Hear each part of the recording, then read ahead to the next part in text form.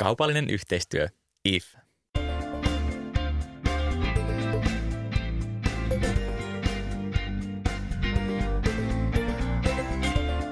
Kuuntelet Viena Kooni Must Arton No Filter podcastia. Eli puhetta ilman suodattimia.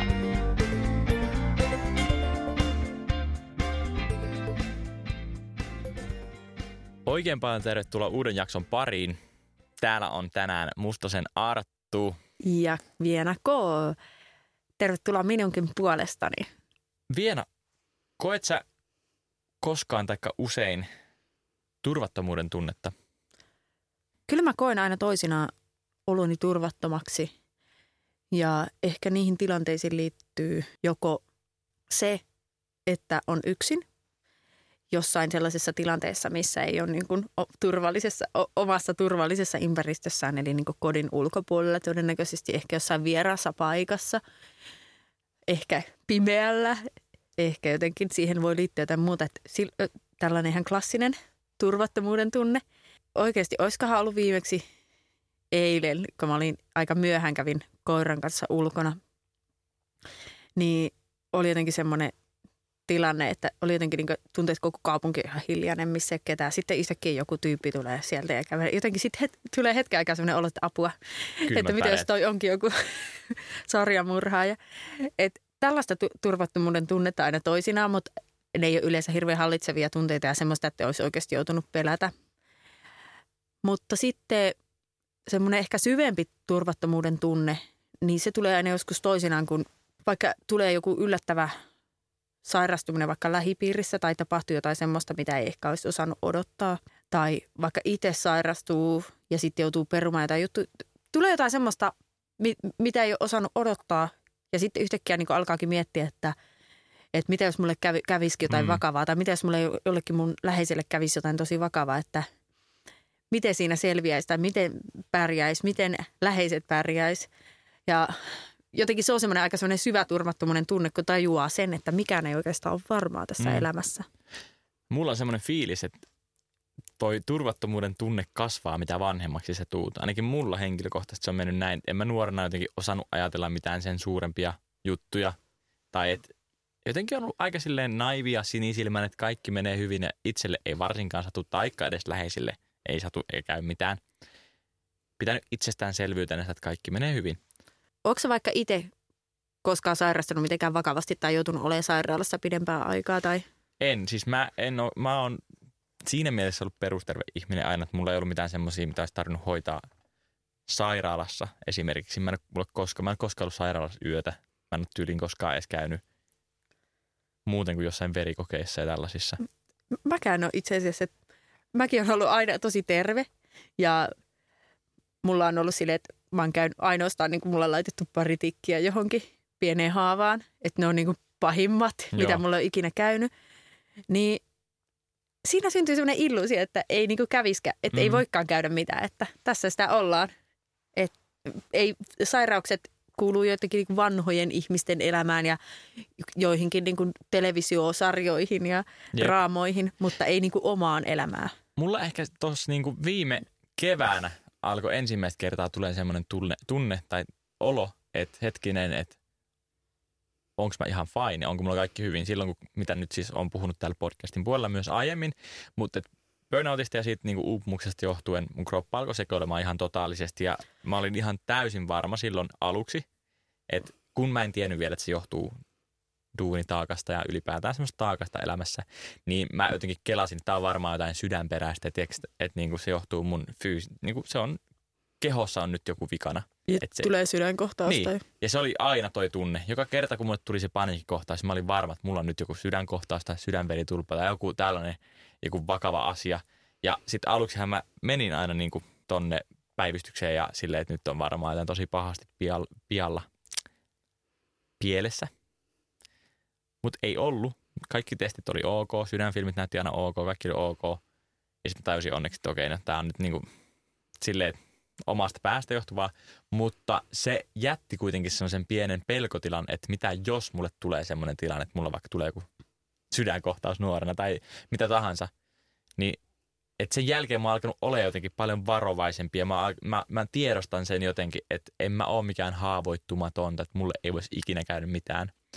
Meidän sukupolvihan on tunnettu siitä, että meillä on tämmöinen kuolemattomuuden illuusio, että me ei nähdä kuolemaa hirveästi, ei olla totuttu näkemään sitä eikä myöskään semmoista jatkuvaa semmoista sairautta ja vaivoja ja muita niin paljon meidän ympärillä, että ne kuuluu just nimenomaan ehkä enemmän vanhoille ja ne tapahtuu jossain piilossa muutenkin. Ja kyllä mä tunnistan ton vaikka itsestäni, että jotenkin kaikki sellaiset vaikeat asiat tuntuu tosi kaukaisilta omasta elämästä, mutta on ollut muutamia semmoisia sitten herätteleviä hetkiä, milloin on tajunnut sen, että ei se niinku, se voi tulla ihan milloin vaan. Ei sitä tiedä, että jos se onkin yhtäkkiä sinä tai sun läheinen, niin, kelle ei me voida iskee ennustaa, eikä me voida tietääkään, että se voi tulla oikeasti täysin puskista. Siis mulla on semmoinen tilanne itsellä, mitä mä oon myös tässä alkanut niin kuin aikuisiällä miettimään enemmän. Mun isä on sairastanut siis eturauhassyöpää vuodesta, en muista, siis monta kymmentä vuotta jo sillä on ollut se, että se on ollut periaatteessa. Ei ole koskaan saanut täysin terveitä papereita. Ja sitten vasta nyt niin kuin vanhemmalla iällä on jotenkin tajunnut sen, mikä se tilanne oikeasti on. Että siis, että iskällä on oikeasti syöpä ja että sitä pitää oikeasti hoitaa ja pitää käydä tutkimuksessa ja pitää huolta siitä, että se ei leviä. Tai että jos se leviää, niin mitä sitten tehdään. Ja niin kuin jos mä ihan oikein on ymmärtänyt, niin vaikka tällä hetkellä on se tilanne, että ihan järkyttävästi ei enää pysty tehdä mitään, jos se sattuisi vielä pahenemaan. Että siis se on pysynyt tosi hyvänä pitkään, mutta et ilmeisesti on jotain sellaisia juttuja ollut, mitkä on sitten saanut niinku niitä jotain arvoja nousemaan. Ja onko sitä leikattu tai onko se saanut mitään hoitoja? on siis, kyllä se on, niinku, mä en tiedä edes itse mitä kaikkia hoitoja sen käynyt läpi, mutta siis on ollut jotain leikkauksia ja sitten just hormonihoitoja ja tällaista kaikkea, mistä mä en oikeasti edes tiedä ihan hirveästi mitään. Ja se onkin vasta nyt niinku vanhemmalla iällä jotenkin iskostunut, että kun ei ole sitä tietoa ja meillä on kauheasti puhuttu siitä perheen kesken, eikä iskä hirveästi halua puhua siitä ja jotenkin halutaan pitää se pois, niin siitä on tullut vähän sellainen niin kuin mörkö itselle.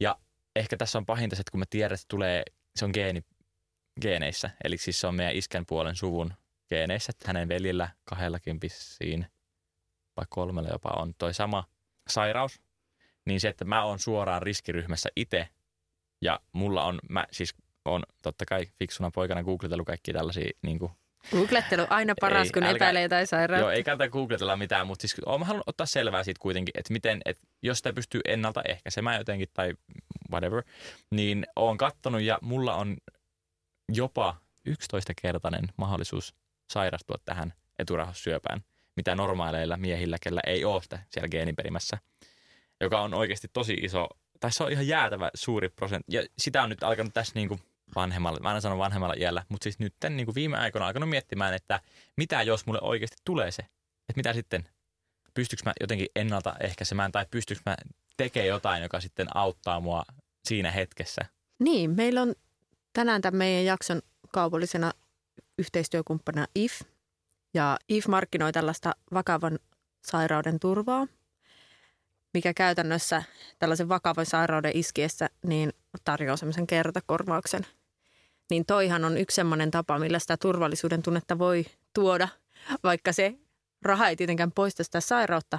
Mutta se, mitä sairaus käytännössä usein aiheuttaa, niin se aiheuttaa monesti sen, että sä et välttämättä just ole työkykyinen tai muutenkin elämä menee sekaisin ja siinä on hirveästi kaikkea säätöä, niin siinä tilanteessa tuommoinen voisi olla tosi hyvä. Joo, ja se, että jos raha kuitenkin on semmoinen stressitekijä, että jos sulla ei ole rahaa, niin sä et hirveän helposti pysty elämään. Niin se, että jos saat yhden tommosen ison stressitekijän eliminoitua pois, että sun tarvitsee miettiä sitä raha-asiaa, että mulla on nyt tän ja tän verran massia tässä, mä pystyn elämään hetken aikaa ihan hyvin, mä pystyn selättämään tämän sairauden, niin sehän antaa paljon enemmän myös energiaa siihen sen sairauden selättämiseen nimenomaan. Sulla ei tarvitse miettiä montaa eri pientä asiaa, mitkä... Niin siis pahintahan on se, että sulla on se päällä se järkyttävä tilanne, sä oot just saanut vaikka diagnoosi tai jotain ihan tosta järkyttävää, se on tullut niin kuin salama kirkkaalta taivaalta ja maailma niin kuin koko perusturvallisuus järkkyy ja kaikki muuttuu. Ja sit sun pitää alkaa niin kuin miettiä jotain sellaisia rahajuttuja, sun pitää alkaa miettiä sitä, että miten mä selviän, miten kaikki tämmöiset. Niin siinä mielessä, jos puhutaan siitä, että voiko turvallisuuden tunnetta ostaa, niin tuossa mielessä joo, että kyllähän se tuo sitä turvallisuuden tunnetta siinä muuten niin kuin aika kaaoksenomaisessa hetkessä ja turvallisuuden tunnetta, että sä saat sen korvauksen. Niin ja voihan sen toisaalta käyttää sen rahan myös silleen, johonkin kivaan juttuun, joka saattaa piristää taas. Jos esimerkiksi on semmoinen tilanne, että sä oot esim. Saanut, tai sulle on diagnosoitu syöpä vaikka. Ja sitten sanotaan, että sulla on enää 3 viikkoa elinaikaa jäljellä. Niin. Mitä sä tekisit sitten? Apua. Aivan todella kauhistuttava ajatus. Mutta Mulla otti vahan pohjasta, kun mä aloin miettiä oikeasti tolleen, mutta mietitkö tulisi tommonen, mitä sä tekisit? No kyllä mä varmaan pyrkisin elämään se viimeiset 3 viikkoa niin käyttäen johonkin semmoisen, mistä mä oikeastikin nautin ihan täysillä. Ja kyllä se varmaan vaatisi sitä vähän, että olisi sitä rahaa. Niin. Että en mä tiedä. Mä haluaisin jotenkin, mulla olisi sellainen toive, että mä voisin saada kaikki lähimmät ihmiset kokoon. Ja voitaisiin matkustaa jonnekin semmoiseen kohteeseen, missä mä en ole koskaan käynyt. Tai ehkä joku mun lempikohteista. Mutta olisikohan se silleen, että olisiko kaikki läheiset sitten siinä jotenkin, että ne itkis vaan ja olisi koko ajan sille kohteeseen niin. Lähdet meidän luo. Aivan hirveä ajatus. Aivan. Kauhistus. En mä tiedä. Niin, enkä ihan hirveästi halua käyttää kyllä aikaa siihen, että kuvittelen tuommoista asiaa. Ei. Mieluummin ehkä positiivisiin asioihin. Niin kuin. Mutta minulla itselläni hän on ollut tällainen vakavan sairauden vakuutus niin jo varmaan 10 vuotta, että mä en tiedä, että jostain syystä se vaan itselle tulee semmoinen jollain tapaa turvallisempi olo. Ja sitten se on kuitenkin sen verran edullinen, että se ei ole iso kuukausimaksu, niin se jotenkin tuntuu pieneltä rahalta ja panostukselta sitä ajatellen, että sitten jos oikeasti jotain sattuisi, niin sitten olisi se. Mutta tietenkin toivon, että koskaan sitä ei tarvitse käyttää. Kyllä. Mutta jostain syystä mulla on parempi olo.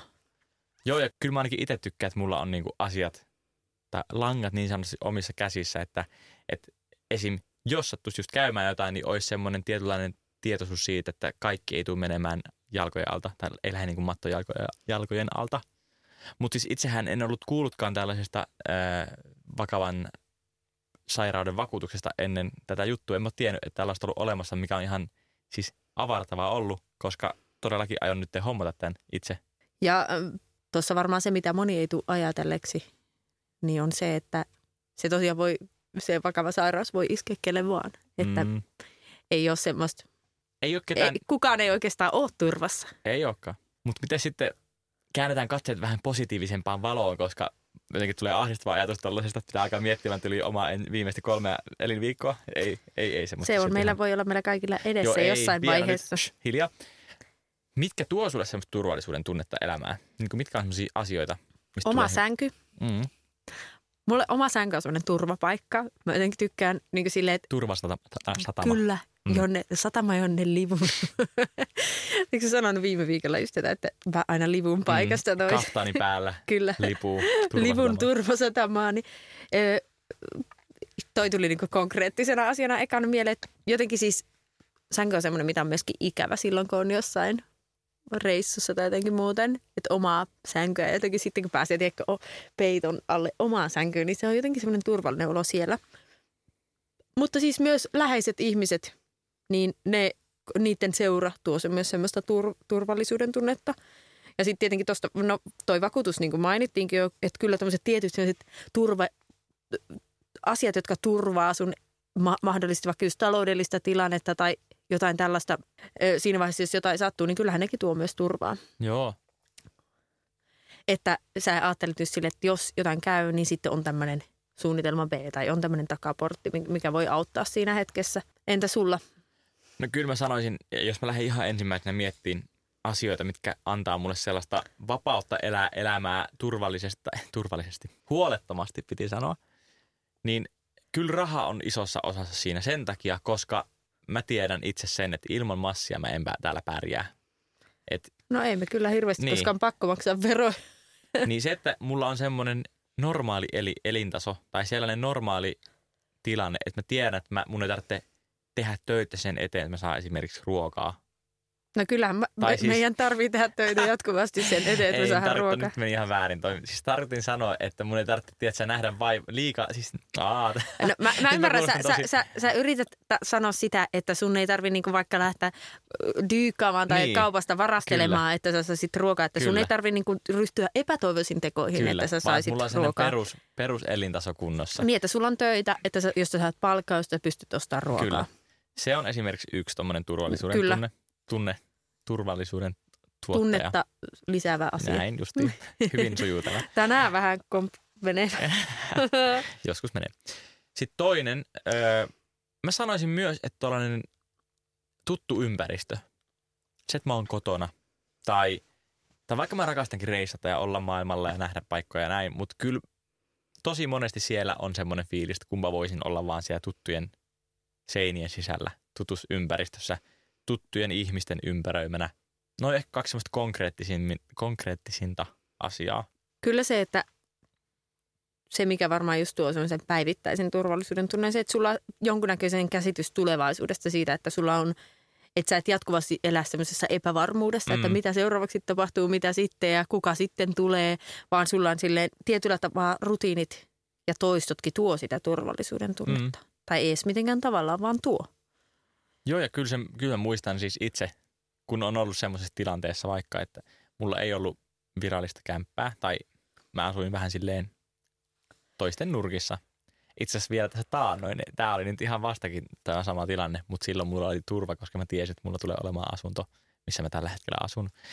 Mutta nuorempana se oli ihan hirveetä. Mulla ei ollut duunipaikkaa joskus. Nämä oli kaikki itse aiheutettuja myös. Mä tulin sieltä reissusta. Olin irtisanonut itteni sitä ennen. Mulla ei ollut kämppää. Mulla oli matkalaukku ja patja. Niin ei se ihan hirveän turvallinen elämä. Tai siis elämäni oli jo ihan turvallinen, mutta siis se olo siitä, että mitä tapahtuu seuraavaksi, ei ollut mitään hajua. Ja se oli ihan super ahdistavaa. Mä muistan sitten, kun mä sain vakituisen duunin, se huojennuksen ja helpotuksen määrä, se oli ihan sairaan iso. Ja se oli niin siistiä. Mä ikinä varmaan ollut niin tyytyväinen siitä, että mä saan työpaikan. Ja tietyllä tapaa meillä yrittäjällehän sen turvattomuus on siinä mielessä läsnä meidän elämässä, kun ei ole sellaista varmuutta siitä, että mitä huominen tuo tullessaan. Mutta toisaalta sitähän oppii luottamaan siihen tulevaan, kun aika näyttää silleen, että okei, mitään ei tapahtunutkaan. Ei ollut hätäpäivä, vaikka olikin 1 kuukausi, milloin ei ollutkaan niin paljon duunia. Että sitten taas tuli ja sitä vaan oppii suhteuttamaan se siihen, että semmoista täydellistä varmuutta ei vaan voi ikinä olla. Eikä semmoista voi kukaan ikinä taata. Ja mä itse koen niin, että kun sä luotat kovasti siihen, että asiat menee hyvin, niin kyllä ne myös menee hyvin. Että mitä tahansa sattuu ja tapahtuukin. Asioita aina tulee sattumaan ja tapahtumaan. Mutta että kyllä sä pysyt pinnalla ja sulla on semmoisia kannattelevia tekijöitä myös. Ja sitten jotenkin se, että kyllä mä uskon siihen, että asiat menee myöskin niin kuin ne on tarkoitettu ja niiden kuuluu mennä. Todellakin. Niin sekin auttaa sitten silleen ehkä hyväksymään sen, että jos jotain tapahtuu ja joku menee jotenkin päin persettä tai jotain tosi paskaa tapahtuu, niin sitten sen kuuluu mennä ja sitten siitä selvitään. Tai ei selvitä, mutta kuitenkin ei se niin kuin sillä semmoisella jatkuvalla murehtimallakaan parane. Ei todellakaan. Että kyllähän sitä voisi varmaan niinku käyttää sen ajan siihenkin, että koko ajan miettisi, että mitäköhän voisi tapahtua ja näin. Joo, mutta ja toi on niinku kunnon energiasyöppö meininki tolleen, jos lähtee elämään, että miettii ja pähkäilee ja stressaa ja ahdistelee tai ahdistelee. Ja mieluummin just laittaa sitten ne asiat vaan niinku silleen, että hoitaa silleen, että miettii, että miten mä voi saada itselle varmemman ja turvallisemman oloa ja sitten tutkaile, että mitkä on niitä omia asioita, mitkä tuottaa sitä turvallisuuden tunnetta itselle. Ja mitkä toisi sitä vakautta. Ja sitten yrittää saada ne asiat hoidettua. Kyllä. Mutta kaiken kaikkiaan täytyy olla kyllä tosi kiitollinen siitä, että miten terveen elämän on saanut näin ainakin 30-vuotiaaksi asti elettyä. Että omaan on niin kuin lähipiirinkään, vaikka mullakin on just ihan lähisuvussa syövän sairastaneita ja läpikäyneitä, niin ei ole ollut semmoisia vakavia, vaikka just, että mitkä olisi johtanut sitten kuolemaan. Ja niistäkin on selvitty. Ja pääosin niin itse ja omat itselle läheiset ihmiset on saanut pysyä terveinä. Niin kyllä tästä tulee, kun miettii näitä asioita, niin tulee tosi kiitollinen olo myös siitä. Todellakin. Ja siis mun mielestä joka päivä pitäisi muistaa olla kiitollinen näistä asioista, koska todellakaan kaikilla ei tilanne ole samalla tapaa, mitä itsellä on. Ja huvittaa nyt vaikka, kun itsellä tämmöinen pieni röhä päällä tässä, että on just silleen, että onko mä taas tilassa kipeäksi, että voi nihkeys, mutta silleen, että kuin pientä niin kuin kaikki tällainen on siihen verrattuna, että jos oikeasti sairastuisi vakavasti tai läheinen sairastuisi vakavasti. Jep. Mutta muistetaan myös olla kiitollisia siitä, tästä meidän tilanteesta se ei välttämättä myöskään jatku ikuisesti. Ja terveydestä ylipäätään. Mun mielestä siitä pitää olla kiitollinen niin pitkään, kun sitä riittää, koska se on jotenkin asia, mitä ei tule oikeastaan, tai mille ei anna semmoista arvoa tarpeeksi. Arvaa, minkä se ansaitsisi, niin. Kyllä. Sen tajuaa vasta siinä vaiheessa, kun sen sairastuu tai sen niin. terveyden menettää. Niinpä. Mutta kiitos, että kuuntelitte tämän meidän jakson. Jos teille heräsi kysymyksiä tähän liittyen, niin käykää antamassa meille palautetta tuonne meidän Instagramin puolelle. Löytyy no_filter_podcast Instagramista. Don't you worry about a thing. Don't you worry about a thing. Okei. Hei, kiitos teille. Saa laittaa palautetta ja kommentteja tosiaan myös sinne meidän vienarttu@gmail.com sähköpostiosoitteeseen. Kyllä vaan. Me palaamme ensi jakson parissa. Siihen asti heipparallaan. Moikka ensi viikkoon.